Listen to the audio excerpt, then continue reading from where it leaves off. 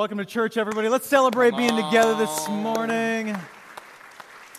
So glad that you're here as well. Hey, and if you're in the rows and there's some room between you, would you squeeze in? Maybe just kind of move around. There's some people still trying to find seats this morning. And just an encouragement to you that there is another service at 8:30 in the morning. And if you're looking for a little bit more room, come join us at that. So, hey, Amen. Online family, we love you. We're glad that you're with us. If you're new today, we're in this series continuing forward today called Counterculture. And we're talking about how Jesus has presented to us a countercultural way to live. As we look at our society and the way that people are living their lives, we're saying this: I don't think it's working. I don't think it's really working. I don't think we're getting the life we hope for. And so we're walking through the book of Mark, which is one of the biographies of the life of Jesus. And we're asking ourselves this question: how does Jesus present a countercultural way to live? And this morning's a special morning. You get a 2-for-1 deal. You get twice the sermon.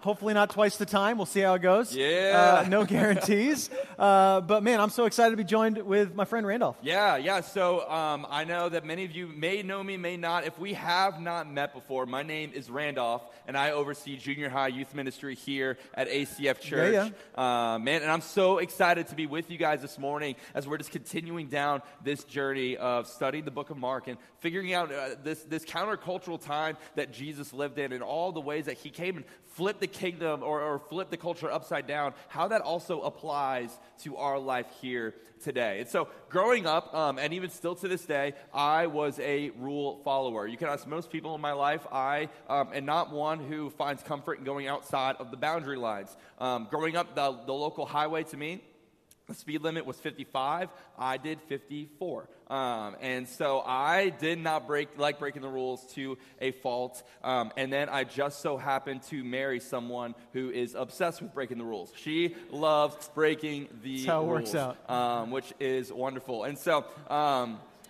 see, here's the thing about my wife. I love her so much, and she needs to know that as well. But also at the same time, she doesn't care about breaking or doing something unless there's a rule to it. So for instance, if there's just something that she wants to do or something to do, she doesn't care about doing that thing unless there's something telling her she can't do it. She doesn't care about diving in the water until she's told you can't dive in the water, and then she's going to find a way to make the biggest cannonball, right? Like, she's going to find a way to break the rules. So I'm at a point now where going down the Glen, I do a healthy 68 and a 65. So we're growing a little bit in that. Is that progress or degress? I'm not have sure. No idea. Figure that out as we go. Yeah, but nonetheless, this idea of authority is what we're going to be focusing on this morning in the book of Mark. Yeah, and I'll tell you what, I know that when we talk about authority, and I use that word, you guys get really excited, right? I'm sure you get that. This is the week I came to church. I'm so excited that I came to church on Authority Week. But as we get into the text, this is really the conversation, and hear me out. This is, I think, one of the most important things that we can talk about in this day and age. And at a personal level, at a deep level, for us, I think we all need to answer a really important question, and it's this: who's in charge of your life? Come on. And I just want, as we're talking today, would you be really honest with yourself? Would you look at your own heart and be real and ask God to reveal to you the answer to this question: who is actually in charge of your life? And it actually makes sense that we're both talking about this today, because we have this friendship where we hang out together, we go hunting together and spend time together as friends, but there's also an authoritative relationship that we have to navigate together as well. Right. And so I'll tell you this, in our culture, that submitting to authority is counterculture. It's a countercultural thing to submit to authority. It's not something that people gravitate toward. What we love to do is to criticize authority, not submit to it, right? We're really good at criticizing anyone who is an authority over us. And I want you to just think about the different places that you find yourself under authority. It might be at work, you have a boss. It might be, in the home. It might be a police officer when you get pulled over, right? It may be a no parking sign on the side of the road. And I want you to think about these situations where you find yourself under authority. What is your response? And I will tell you that in our culture, the natural response is something like this: that's so stupid. Yeah. Right? I mean, you've probably thought this before, where you saw a rule or a regulation or saw a leader acting in a way that you don't agree with, and you just thought, that's just so stupid. And maybe it was. Maybe it was the wrong decision, but this is something that is permeating our culture, that we hate authority. We don't want to be under authority. And a lot of times what we see in our culture is what's called a top-down authority structure. It's where we find ourselves somewhere on the pecking order. Many of you, most of you are not at the top, right? And so you find yourself somewhere in the pecking order of a top-down authority structure, and because of that, what you look at authority as are the people that are trying to control your life. They're trying to tell you what to do. And again, our natural human impulse is to think, if I were in charge, I would do it better, right? If I were the man in charge, I would do it better. But Jesus provides us a different way, praise God. Yeah. In the kingdom of God, it's not a top-down authority structure. It's actually a bottom-up authority structure. It's completely different. Jesus shows up to the world, and he says things like this: the first will be last, and the last will be first. Right? God says, I'm going to show up to the earth in the form of a man, in the form of Jesus, and he doesn't show up as a king in a palace, but as a baby in a manger. Humble, coming to serve. And then when he walks the earth, he doesn't say, hey, everybody, you're here for me. He says, I'm actually here for you. And he holds that posture as the one in authority all the way to the cross, ultimately dying for the sins of the world. And as I think about that type of leadership, I think, you know what, that's somebody I could follow. Yeah. Maybe that's somebody that I could actually gravitate towards being under their authority. And I will tell you, I don't think our problem is so much with authority, it's with bad authority. Yeah. It's coming under this authority that does not look like God. And this kingdom authority is something that I think that we would all really want to come under as people. Come on with that. Yeah. And so as we're even just starting the conversation this morning, I think just a question that some of us may be having in our minds is, what exactly is the purpose of authority? And maybe you have an idea of what authority looks like in your life. Maybe you hate authority. You are like, I do not like when people are telling me what to do. And during the pandemic, we kind of saw some of this. Like we saw as businesses were having to shut down and they were having to lay people off, or maybe for others, like, and maybe this is some of you guys in this room, where the job that you had during COVID just wouldn't work out for you financially. You weren't able to go back to work and you had to find another solution. And what this started was this desire for entrepreneurship. This was the rise of, all of a sudden now everybody loves Ubering and DoorDashing, because you can make your own schedule and do your own thing on your own time, whenever you want to work, however you want to work. And entrepreneurship and these things are not bad, but what came from it now is this desire to want to be your own authority all the time. And now there's businesses that are having such a hard time getting people back into the door of in-person work because people want to be on their own routines and their own times. And I have something to admit this room. I'm 25, which means that I'm like the tippy top of Gen Z. So criticize me for what you will in that has enough labels as it is. But being a part of Generation Z, I'm a part of a generation of people who love to make their own truth, right? Like whatever you believe is truth, I can't argue that. And you can't argue what my truth is. Right, there is this lack of attention towards people who are in authority and who try to speak wisdom and try to speak truth, because we want things to just be our way, because our way is always the best way. Am I right? No, not really. And then another buzzword that we hear these days is micromanaging. Right, just even as we're talking about authority, right? Micromanaging gets thrown around so often. And let me just say real quick that if you are given a task or you're given instruction and you're followed up with, that's not micromanaging, that's leadership. That's actually a form. Amen. Amen. As my boss is next to me on the stage. But that's not a bad thing. That is a healthy form of authority and leadership. And before I came on staff here at ACF, I was actually in the Army for close to 6 years. This past Wednesday, actually, made 7 years since I left my hometown in Virginia and made my way out and never looked back. But behind me on the screen, I think there should be a picture coming up of Look me at that guy. in uniform back when I actually got haircuts. We're going to take an offering for a haircut for Randolph at church today. I'm going to donate it elsewhere because that's not happening. Good. But hey, I appreciate it. But I left the military, I left the Army as a sergeant. I was a sergeant for a couple of years before I left, and so I led 7 guys. I had 7 guys who were underneath me, and man, I don't know, maybe if even if you're not in the military, maybe you've gotten a new employee who shows up, they're fresh out of college or fresh out of some sort of school, and they think they know everything. because they have the baseline of education, and they show up and they think, hey, I know what is best. I'm going to turn this place upside down. My way is going to be the new way of doing things. And very quickly, there's leaders who have to snip that in the butt and say, hey, I know you have a very baseline level of education in this thing, but you don't have the experience. There's so much to learn in this. And so, listen, if you think that we're just going to be talking about submitting to authority this morning, I want to ask you to not check out yet, because there's something also very powerful about authority that we all have, and that is maybe you're in a position of authority in your workplace, in your families, but what do we also do when we're in a position of authority? That's also something we're talking about this morning. Yeah, in authority, and also I think as Christians understanding that God has given us authority. Yeah. And this is huge for us, and I think it's something that's lacking today is that the people in our cities and communities are looking for Christians who speak with authority. And this is one of the things that Jesus was, we already read this in the book of Mark. When they looked at Jesus, the religious leaders and the people in the city were like, who is this man who speaks with authority? Right? Like that seems like something that we could hear today. Who is this Christian that actually speaks with authority?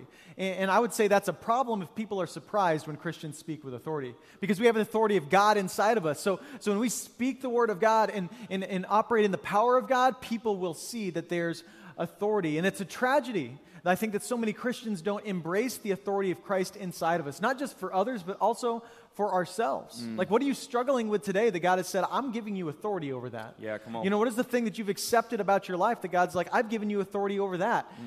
And we've just said, no, I feel like I'm just going to have to deal with this forever. And God actually wants to set you and others free. This is the issue, guys. Like, we have the authority of God inside of us to set the captives free. And like, we're sitting by watching the world eating itself alive. When we actually have this opportunity to lean in, to speak the truth of Christ, not our own authority, but on the authority of the one who sent us into the world. In fact, we read in 2 Corinthians 10:3, it says, though we walk in the flesh, we are not waging war according to the flesh. For the weapons of our warfare are not of the flesh, but have divine power to destroy strongholds. Did you hear that? Like the weapon that's placed inside of you, which is the Holy Spirit, has the power to rip down strongholds in your life and in the lives of your friends and family. The question is, are you living in that authority? Are you embracing that authority? Now, real quick, I got to stop. I taught you 3 words last week. Do you remember what they were? Anybody here? So first word, if you think it hurts, you say what? Ouch. If you believe it, you say what? Amen. Right? If you think it's for you, you say, come on. You guys are so good. Look at you. Nice job. I just wanted you to help out my brother, Randolph. I'm a big fan of come on, personally. So if you say that fires me up. All right. So, come on. Yeah, so as we get ready to jump into our text today, if you have the Bible app, an in-person Bible, or the ACF Church app, you can flip to Mark chapter 11. We're going to be starting in verse 27 this morning. But just to set the picture, to paint the scene here, I probably just flipped those backwards, but either way, it doesn't matter. Yeah. To set the stage for what is happening right now, Jesus just entered Jerusalem, and he is being praised. Like, the people are shouting, Hosanna. There are so many people. The masses are praising Jesus, and we like this moment in Jesus' life because this is the most celebrated he was during his earthly ministry, so there's something that feels right about this. This feels like the way that Jesus should have always been celebrated during his time on earth, and with that, meant that he was also, or it felt like he was taking authority away from the religious leaders and the people who were in the temple at the time, the Pharisees and the people who were overseeing the Jewish religion at the time. And they didn't like that. They felt that their authority was slipping away. And so as we read starting in Mark 11, actually, let's pray real quick before we open up God's word and just ask him to reveal some truth to us this morning. God, thank you for your word. God, I thank you that it pierces us, God, and that you reveal your character, your love, and your truth for us in it. God, I pray that you would just speak powerfully this morning, God, and if you are speaking, we are listening. Jesus, we praise you and we thank you. It's in your name we pray. Amen. Amen. So, starting in Mark 11, verse 27. Here we go. And they came again to Jerusalem, and as he was walking in the temple, the chief priests and the scribes and the elders came to him. And they said to him, by what authority are you doing these things? Or who gave you this authority to do them? Jesus said to them, I will ask you one question. Answer me, and I will tell you by what authority I do these things. Was the baptism of John from heaven or from man? Answer me. And they discussed it with one another, saying, if we say from heaven, He will say, why then did you not believe him? But shall we say from man, they were afraid of the people, for they all held that John was really a prophet. So they answered Jesus, we do not know. And Jesus said to them, neither will I tell you by what authority I do these things. So we can be pretty hard on the religious leaders in the Gospels because we tend to see the worst of them. But in this situation, they're actually kind of doing their job because as the leaders of the day, their job was to kind of find out if somebody was actually from God. Like, was what they were saying something of authority, something from God, or was it just something they were making up? And so in this moment, they're actually doing the right thing the wrong way, right? Which is something that we've all fallen into. We're doing the thing we're supposed to be doing, but from the wrong heart. And as they confront Jesus, what they're not trying to do is just ask a simple question. What they're trying to do is to trap him, right? They want to trap Jesus. And so they're asking him about where he gets his authority. And Jesus realizes immediately that this is a trick question, that they're trying to trap him, because if Jesus says his authority is from God, then he'd be accused of blasphemy, right? And they would say, well, you're not from God, and they would string him up. And so that was one answer. The other answer could be that it wasn't from God, in which case Jesus was just a crazy man trying to stir up the crowds and create problems for the religious leaders. And so they kind of put him in a bind, and Jesus, being the wise teacher that he is, he asks another question, right? Not to avoid their question, but to reveal their hearts. Jesus does that sometimes. He's not trying to avoid the question, but he wants to reveal our hearts, right? And I want you to just consider something today. As you're asked questions about your faith, as you're confronted about what you believe, how do you respond? Are you willing to seek the answers and have a good conversation, or do you simply shut those things down? Are you trying to play tricks on people just to get the answer you're looking for, or are you willing to actually have a conversation? Because there's a universal truth here, and it's this, that many times the religious are more focused on protecting their position than pursuing the truth. Man. And ACF Church, let's not be this. Yeah. Let's not be so scared of learning something or of seeming like we don't know the answer that we're unwilling to have a conversation. Amen. You don't have to protect the truth. The truth will protect itself, friends. Like, you don't have to protect it. You don't have to protect Jesus. Jesus will protect himself. You just have to pursue what's true and have conversations with people along the way. And so Jesus asks them this question: did the baptism of John come from heaven, which was also a trap for them, right? Because for them, if they said no, it would make the people angry because they all had an allegiance and they supported John the Baptized. If they said yes, then in this situation, they would be admitting his power, and they'd be actually coming alongside Jesus in what he believes, which they didn't want to do. And so in a situation where they didn't know the answer, they did what most of us would do. They just kept themselves quiet. Yeah, absolutely. And so I want everybody in this room right now to think back to your teenage days. And if you have ever done something that was against the will of your parents, can I just hear an amen? Amen. Amen. If you didn't say amen, you're a liar. Lying in church. And so I am calling you out this morning. But for me, what this looked like was sneaking out. So when I was a teenager, I loved sneaking out. You were that kid. I was that kid, yeah. And so I would open up the window in the middle of the night when I knew my mom was asleep, and she slept very hard, so I knew she wasn't going to wake up. And I would go out with my friends and do all sorts of crazy stuff, and nothing too destructive, but nonetheless being out in the middle of the night. And then I would make my way back inside before she woke up in the morning. And I would always try to push that limit. No, she's not just finding out. She's not just finding out. It's okay. But one day, she ended up catching me, and she questioned me about it later on. She was like, did you leave last night? And what were you doing? And I was faced in this moment with the opportunity to admit the truth and confess what I was doing, or to somehow try to find a lie or some way to sneak around what was really happening. And I think all of us, in some way, shape, or form, whether harmless or not so harmless, have a story like this in our lives, where we were met with an opportunity to admit the truth and faced with this fork in the road, where we can either decide, yeah, I'm going to admit the truth, or I'm not. We could choose to hold it back. And so again, we want to remember the fact that Jesus was dealing with people who were losing authority, and they viewed Jesus as a threat. And in the same way, I could have viewed my parents, and I certainly did view my mom at the time as a threat, because I was like, you are holding me back from doing what I want to do with my life, Mom. I viewed her as a threat. right, to the thing that I wanted to do. And they viewed Jesus the same way because Jesus was a threat to them. He was a threat to what they were trying to do and the truth that they were believing in. He was coming to flip everything on its head, upside down. And I think if we all took an honest evaluation of our lives today, we could think about areas of our lives, whether past or present, where we could feel like the authority of Jesus is threatening to us. Right, there's something inside of us that we are guarding. We're like, God, you can have everything else, but this one thing over here, like I don't want you to touch that. And so I think an honest question we need to ask ourselves this morning is, where do I feel like I have a guard up for myself that is guarding Jesus from having authority over something in my life? But even like, what is authority? Like, not just what is the purpose of authority, but like, what even is authority? Yeah, and before we get there, just real quick, what that makes me think of is if you're in a situation where people are confronting you or calling you out, it may be somebody, it may be friends, and there's a time where I've had to come underneath the authority of my friends before. Or maybe a boss or somebody who is in leadership over you and they're confronting you. Here's what happens. This is what I see so often in our culture. When people are just trying to love us, we think they're trying to judge us. Yeah.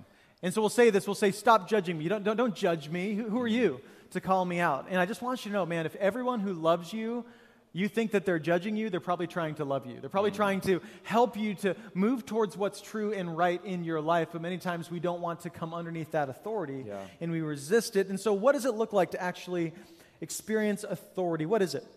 Authority, a simple definition would be authority is to possess, is to have responsibility and command. To possess authority means to have responsibility and command. That's like a base level of authority, is that this is the weight that you carry, is that you have responsibility to those that you're leading and command over them. And so this might look like a supervisor or a parent or a political leader or police officer, whatever it is. Now, that's just base level authority, but then what we see again is that we're reacting to authority, constantly resisting authority. And I want to start you with this. I believe that our issue isn't with authority, it's with ungodly authority. Yeah. I don't think we actually have a problem with authority. We have a problem with ungodly authority. We need to see the difference. Because I think if we understood what godly authority was, we would actually seek to come underneath it. Now, what is godly authority? I would say it's three things. Is that godly authority is guided by wisdom, rooted in love, and leveraged for the good of others. Come on. Now, wouldn't that be a refreshing type of authority that you would find yourself under? Yeah. Can you imagine if you knew that your boss was always guided by wisdom, rooted in love, and leveraging their power for the good of others? I don't know which side of the political aisle you find yourself on, but could you imagine if whatever person was voted into office in this next term, you knew beyond the shadow of a doubt that they were guided by wisdom, rooted in love, and leveraging their power for the good of others? Yeah. I mean, wouldn't that be a good kind of authority? Yeah. And so this is something I think that we're okay with, but we also want to understand that there's an ungodly authority that we reject and that we don't want to come under. Yeah, absolutely. And so even like, Brian just talked about what does it look like to have authority, and I believe that to be under authority means to submit to something or to someone. Pretty simple, right? Not so much. And even to submit to something means to give it power or authority, right? Kind of two working interchangeable words there. To speak something into you, over you, and to lead you. To speak something into you, over you, and to lead you. And this looks like surrendering your plans and your thoughts and your ways and your pride. And man, I just see so often it can be so easy for us to be in a place like this and lift our hands in worship and be on our knees and saying, God, we surrender everything to you. God, I surrender everything to you. And we leave this place and we're going back to holding a death grip of authority over our own lives. And we see Jesus surrender in the Garden of Gethsemane. When he's getting ready to face crucifixion, and his flesh, right, our natural reaction would be like, I want to get out of this thing. I want to get out of the imminent death that's coming in my way. And instead, he says, not my will, but yours be done. Amen. Charles Spurgeon has this to say on it, because this is no means an easy task. A lack of submission is no new or rare fault in mankind. Ever since the fall, it has been the root of all sin. From the moment when our mother Eve stretched out her hand to pluck the forbidden fruit, and her husband joined her in setting up the human will against the divine, the sons of men have universally been guilty of a lack of conformity to the will of God. They choose their own way and will not submit their wills. They think their own thoughts and will not submit their understanding. They love earthly things and will not submit their affections. Man wants to be his own law and his own master. Ouch. Yeah. And so the Randolph translation of that says, we don't like giving up our own way. We do not like surrendering our own way. Especially in this current day when society is just saying to create your own truth, be your own truth, live your own truth. There's only one truth to submit to, and that can be so difficult to do sometimes. Yeah. And I will tell you that I know it sounds a lot like we're saying, so you need to submit to authority, and although I believe that's true, and I want you to listen to the Spirit of God, because you might be somebody here today that needs to hear that. Like whatever the situation is that you find yourself in, that God's saying, hey, you need to submit to that authority. It's going to be best for you to do that in the end.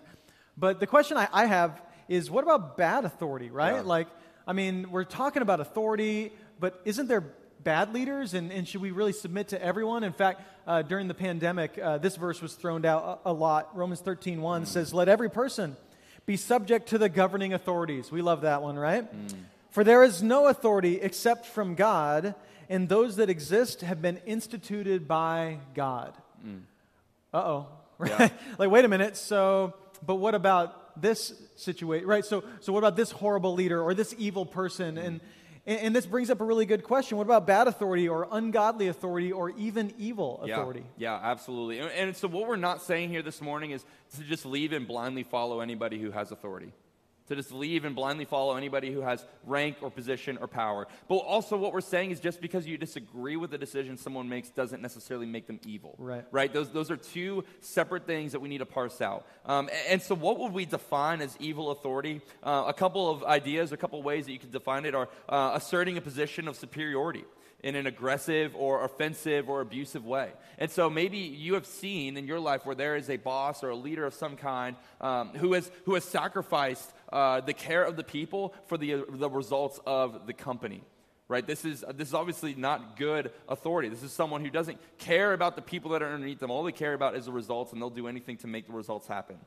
Another way of describing it is maybe it is someone who does not have the credentials or experience to be in the position they're in, right? Like this is why people get interviewed for jobs, because they want to make sure that you have the education, if necessary, or credentials or experience to be in the position that they are hiring for. And so, for example, you wouldn't go to a doctor to do surgery on you if they didn't ever go to medical school. Right? Like I wouldn't go to someone and be like, I need this surgery done if they never went to medical school. Right? And that can be such an easy or soft-sounding way of describing it. But I know maybe in your own lives you've seen this in people who, and you're like, man, they should not be in the positions they are in because they don't have some of these things. And so we would call this unwise submission. Yeah, absolutely. And know the difference between a bad leader and an evil leader. There is a difference. Yeah. You might be following somebody and they are messing it up big time. And they're not a competent leader. And this is something that you should be aware of as you're choosing your leaders, is we want to find somebody who has character and competence, right? If they don't have character but they have competence, you're going to be in a bad situation, right? If they have character but no competence, you're also in a bad situation. We want both of those things. And some people are not competent, and they're not an evil leader. They're just a bad leader. Other people are downright evil, right? They're leading you towards death and destruction, and they're going to bring everybody along the way with them. And so we got to be aware of that. And also, I know this is a whole can of worms to open up, but at a governmental level, there's something that we see even throughout the Bible, something called civil disobedience. And there is a place for this. Especially as Christians, we need to think critically about what to submit to and what not to. In fact, the Bible's full of civil disobedience. The Israelites reject the authority and power of the Egyptians who were abusing them and enslaving them. And we would all say, good job, Israelites. We're glad that you rejected that authority. We see people like Shadrach, Meshach, and Abednego who resisted worshiping King Nebuchadnezzar, and so because of that, they were called out and convicted. And so again, in that situation, we would say, good job not worshiping the king. We see many situations. Peter and John, they choose not to stop preaching the gospel when the government and the leaders say stop preaching the gospel. Even Jesus himself, in many ways, walks in civil disobedience so that he can do the ministry he's intended to do, preach the good news that he's intended to preach, and ultimately go to the cross. And he leverages that government for the purposes of the kingdom of God, which is so good in a whole nother sermon. But this is something we see throughout the Bible, and so you got to know the difference between something that's evil and something that's just stupid, or you think it's dumb. So, question, is it evil that the speed limit on the highway is 65? Yes. It's not. Thanks, Randolph. Yeah, so it's not evil. You might be like, it's stupid. It should be 75. That's fine. We can argue about that. But is it evil for your boss to tell you that to keep your job, you need to lie in order for them to make money this next quarter? Man. Yeah, that's evil, right? That's leading you toward things that are going to destroy your heart and your soul. And so I see two spirits in the world today that I need you to be aware of. And it's the spirit of passivity and also the spirit of rebellion. And in the church, we got to be careful about this. And I would just tell you, most of us lean one direction or the other. We either lean towards passivity, well, they're in charge, I guess I better do it. No, you're still responsible. You still hold that burden. Or the other side of things, which is they're telling me what to do, it must be of the devil. It must be wrong because I'm being directed in any way. And so in a situation where there's a conflict of integrity, we need to really live by the words of Peter from Acts 5:29 when he says, we must obey God rather than man. Yeah, that's so good. We actually have to submit to that. Come on. Yeah, and there's things in our life that we can try to have authority over, right? There's things like the opinions of other people and fear and unforgiveness and pride and the past, like these things that we just try to hold this death grip over because we think that we're going to be the ones that bring the solution to that, right? There's so many other things like phones. We are in such a technologically advanced time of existence, right? The most technologically advanced we've ever been.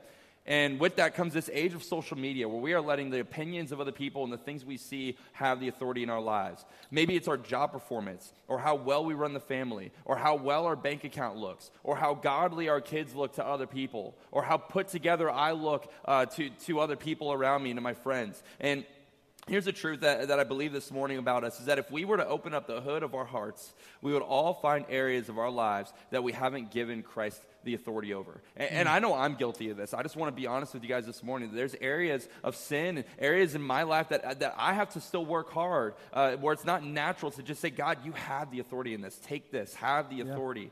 And it's easy for us to sit here in a setting like this too and lift our hands in worship and say, God, I surrender. Again, just like we talked about earlier, and leave and pretend like nothing happened.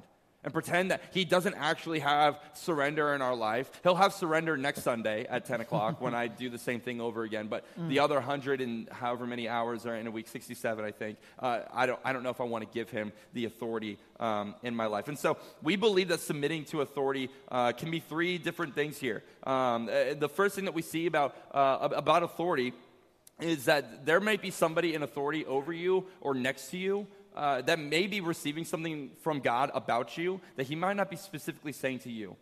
And so, for instance, when I was in the military, I was in the infantry, which is so far from ministry. And I... it's its own form of ministry. Yeah. In some way, shape, or form. Yep. And so, as I was getting ready to leave, I had different leaders in my life. Like Brian and like other people someone by the name of Kurt Hartley and Bo Waldo and these different people who had authority in my life, or even like some of my closest friends like Zach Munoz and these people who said, hey, I see something in ministry for you. I see these different aspects. I see just your character, and this is by no means me flaunting, but saying God was working through these people and saying, hey, there's something for you here. You should check it out. And because of that, here I am today, and praise God for it. I love it. I just want to say, too, like that. What you're bringing up is the reality that submitting to authority isn't always just taking you away from something that's bad, but it's leading you into what's good. It's good. Right? And many times we don't see the call of God on our lives, and so I love that you've walked into that. Yeah, that's so good. Godly authority is covering, right? Like you wouldn't leave the bleach on the floor in the laundry room if you knew that you had a little kid that was able to open up the cap and get into it, right? Like there may be somebody in here who you're like, where do I keep the bleach now? Right. But we do things to protect our kids. Right, and in the same way, God's authority is covering; it is protecting. And sometimes this is done supernaturally. Like sometimes I've seen in my life and other people's lives where they're like, I don't know how I got through this situation, this thing, but I'm on the other side and I'm praising God for it. It's because his authority over your life was protecting you and it was covering you. And then the last thing we see is that submitting is trust, that what you are submitting to has your best interest at heart. That God really is looking out for you. And I know I've questioned my life. God, like, what are you doing in my life or in other people's lives around me? Are you sure this is going to work out? And that's a moment where I have to say, God, I'm going to trust that you have the authority and that you are going to bring all things to pass. But I think with this conversation now, we also have to talk about what does it look like to have authority as well. Yeah. And I want to affirm you, Randolph. Randolph, you are so easy to lead. And I want to thank you for being the man that you are, because Randolph and I were talking, and just about him preaching today, and you were just saying, man, this is cool that God's just continuing to give me opportunities. And I said, Randolph, you have been willing to step into those by your willingness to follow. And it's your ability to follow that leads to your leadership. And I just wonder for you, have you been a good follower? I'll tell you, I have not always been a good follower. In fact, early on in ministry, I was a terrible follower. I just really struggled to hear from others, and I always felt like, man, if I were in charge, I would do it better. And I know none of y'all feel that way, right? If you were president, right, we'd be doing great. Stock market would be up, right? Homelessness would be down. Everybody would be doing great, and they would love you.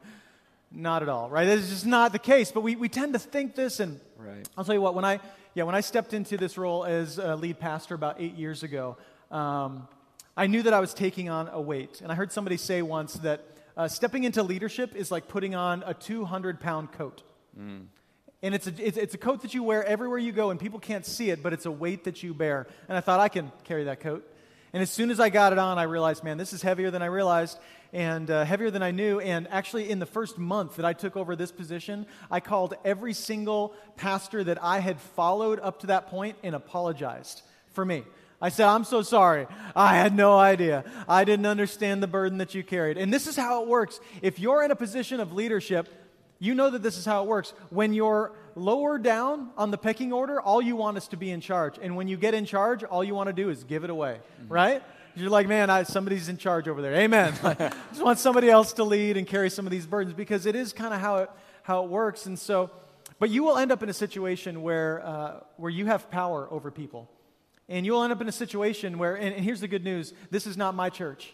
And I am not the final authority. Amen to that, right? I submit to my leaders within our denomination, the Christian Missionary Alliance, who also submit to all of the authority over them. And we submit to God. And so there is not a person in this room that is the final authority. Jesus holds that position and forever will. Amen? And so that's the truth in all of this. But what do you do when you realize that you're the most powerful person in the room? Like, what do you do when you walk into a situation where you realize that you have impact on these people's lives, and the decisions you make will make a big difference in their lives? And if you're in this room, you will find yourself in that place where you walk in maybe as a mom, and you are in this house with these children, and you're parenting these kids to the best of your ability, and you are the most powerful person in the room. Maybe you're a boss, and you have a bunch of employees who look to you, and you're making decisions that affect their livelihood, right? And you're leading them, and they're making decisions that affect your livelihood. What will you do in that situation? Well, we model our lives after Jesus, right? Jesus was, everywhere he went, he was the most powerful person in the room. Think about that, right? Every time he went to dinner, most powerful guy in the room. Yeah. Every time he was with his friends, most powerful guy in the room. What did Jesus do in those situations? Well, when you're the most powerful person in the room, here's what I encourage you to do, is to serve them powerfully like Jesus did. Come on. Serve them powerfully. Jesus showed up and he served and he gave of himself. And I just want you to know, this is what the most successful business leaders in our country do. I love reading biographies and listen to podcasts from leaders that have gone before me. I love reading books about the success of different organizations. What you find is the guy at the top or the lady at the top of the organization, they are servant leaders. Yeah. They don't show up and ask all of their people, what can they do for them? They show up and ask, what can I do for you? Yeah. And this is what we start to do as people who want to model our lives after the ways of Jesus. Yeah, that's so good. So as we get ready to close here today, I think that there's one more truth that we need to address, and that is the overarching authority of Jesus in our lives, and not just little specific areas, but we need to talk about salvation for a second here. And this is the truth that we believe here at ACF, is that you can't give Jesus the authority to save you without giving him the authority to lead you. Come on. You cannot give Jesus the authority to save you without giving him the authority to lead you. Yeah. He came and he came as Savior, yes, but he also came as Lord. He came to be the perfect sacrifice and also the risen King who has authority. And I, have spent so much of my life walking so far away from that.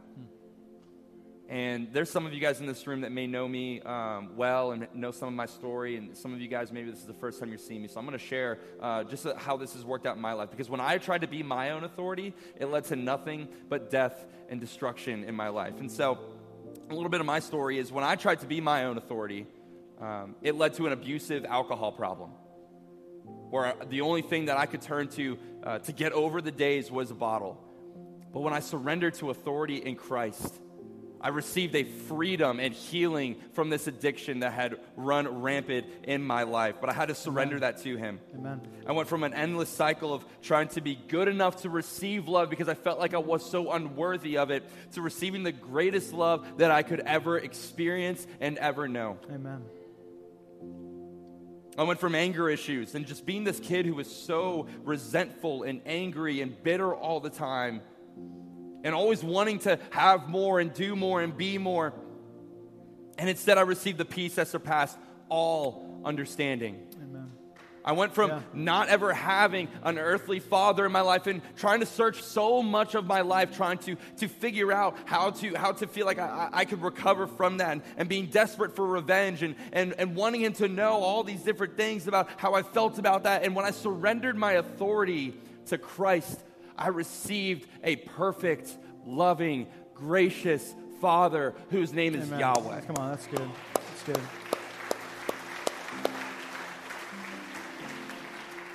And so here's the truth today, is that Jesus is the only true authority who can perfectly love us, serve us, and call us to something higher. And I truly believe, man, there are people in this room right now who maybe you have been trying to be your own authority your whole life. And maybe not some of the very specific things that I said, but there's things in your life that you think about and you're like, man, this is an area that I have seen nothing but death and destruction in because I have tried to be my own authority. But when you surrender those things to Christ, he says, I will give you a yoke that is easy and a burden that is light. That's good. Come to me, all who are weary. When you let go of your own authority and allow yourself to be set free from having to be all and have it all and do it all, you receive freedom from a God who is all and wants to be your all today. And so I don't know who that's for in this room, but man, I lived so much of my first years even as a believer welcoming the saving of Jesus without the lordship of Jesus. And the truth is they come as a package deal. You can't have one without the other. And maybe there's someone in this room today who you've never received Jesus before as Savior and Lord, and man, we want to create an opportunity for you to do that. But before we close, man, I think Terminator says it best. Come with me if you want to live. So good. It's the youth minister in me. I have to. You got to go there. I have to. But he knew in this moment that if Sarah Connor had gone and tried to do her own thing, come on, I have to. If she had tried to go and do her own thing, it would have led to death. And he said, come with me. Like, I know the better way. It's good. And I truly believe that Jesus is saying those same words to you today. Submit yourself to me. Allow me to not just be Savior, but to also be Lord. And I will cover you. I will protect you.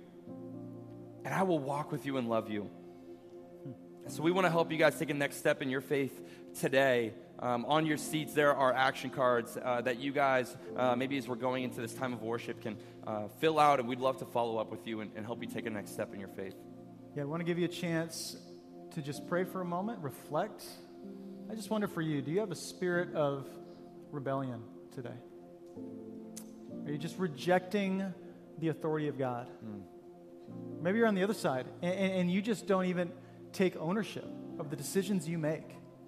And the decisions you make are making a lasting impact on our church, on your life, on your family, everyone around you is affected by those decisions. Are you complacent? Are you rebellious? Where is your heart today, and what is God inviting you into? And maybe today you need to submit your heart to Jesus for the first time. Randolph, would you lead them in that prayer for just a moment? Yeah, I'd love to, absolutely. Would you guys go ahead and stand with me as we close out in prayer? And I want to ask you guys to do something. Man, we talked a lot about surrender this morning, and a posture that we can have to show surrender to Jesus is just open our hands and say, God, we follow you, we trust you, we hold our lives open-handedly to whatever you may be wanting to do. So as we pray, I would love to ask you to hold your hands open-handedly. And God, we acknowledge that we, God, if left to our own devices, if left to our own authority, God, can be so destructive. God, we can be so evil. Yet you have a perfect love, God, that wants to be the authority of our lives. So Jesus, I just pray for the person today who wants to accept you for the first time, who recognizes, God, they've come to the end of themselves, and God, they're recognizing their need for a Savior and a Lord. God, who will walk with them and who also reigns above them and is protecting them and covering them. God, and who is ultimately the final authority. Jesus, I pray that, God, that you would welcome them in today, Lord, that you would just reveal your love to them in such an amazing way, God, in a way that only you can do. And God, we just surrender. Lord, we ask that you help us to surrender the areas of our lives, Lord, that we are still holding back from you, God. Would you have the final authority in us and over us? Jesus, thank you for this time. Lord, you are so good, and it's in your holy and mighty name that we pray. And all God's people said, amen. Amen. Love you guys.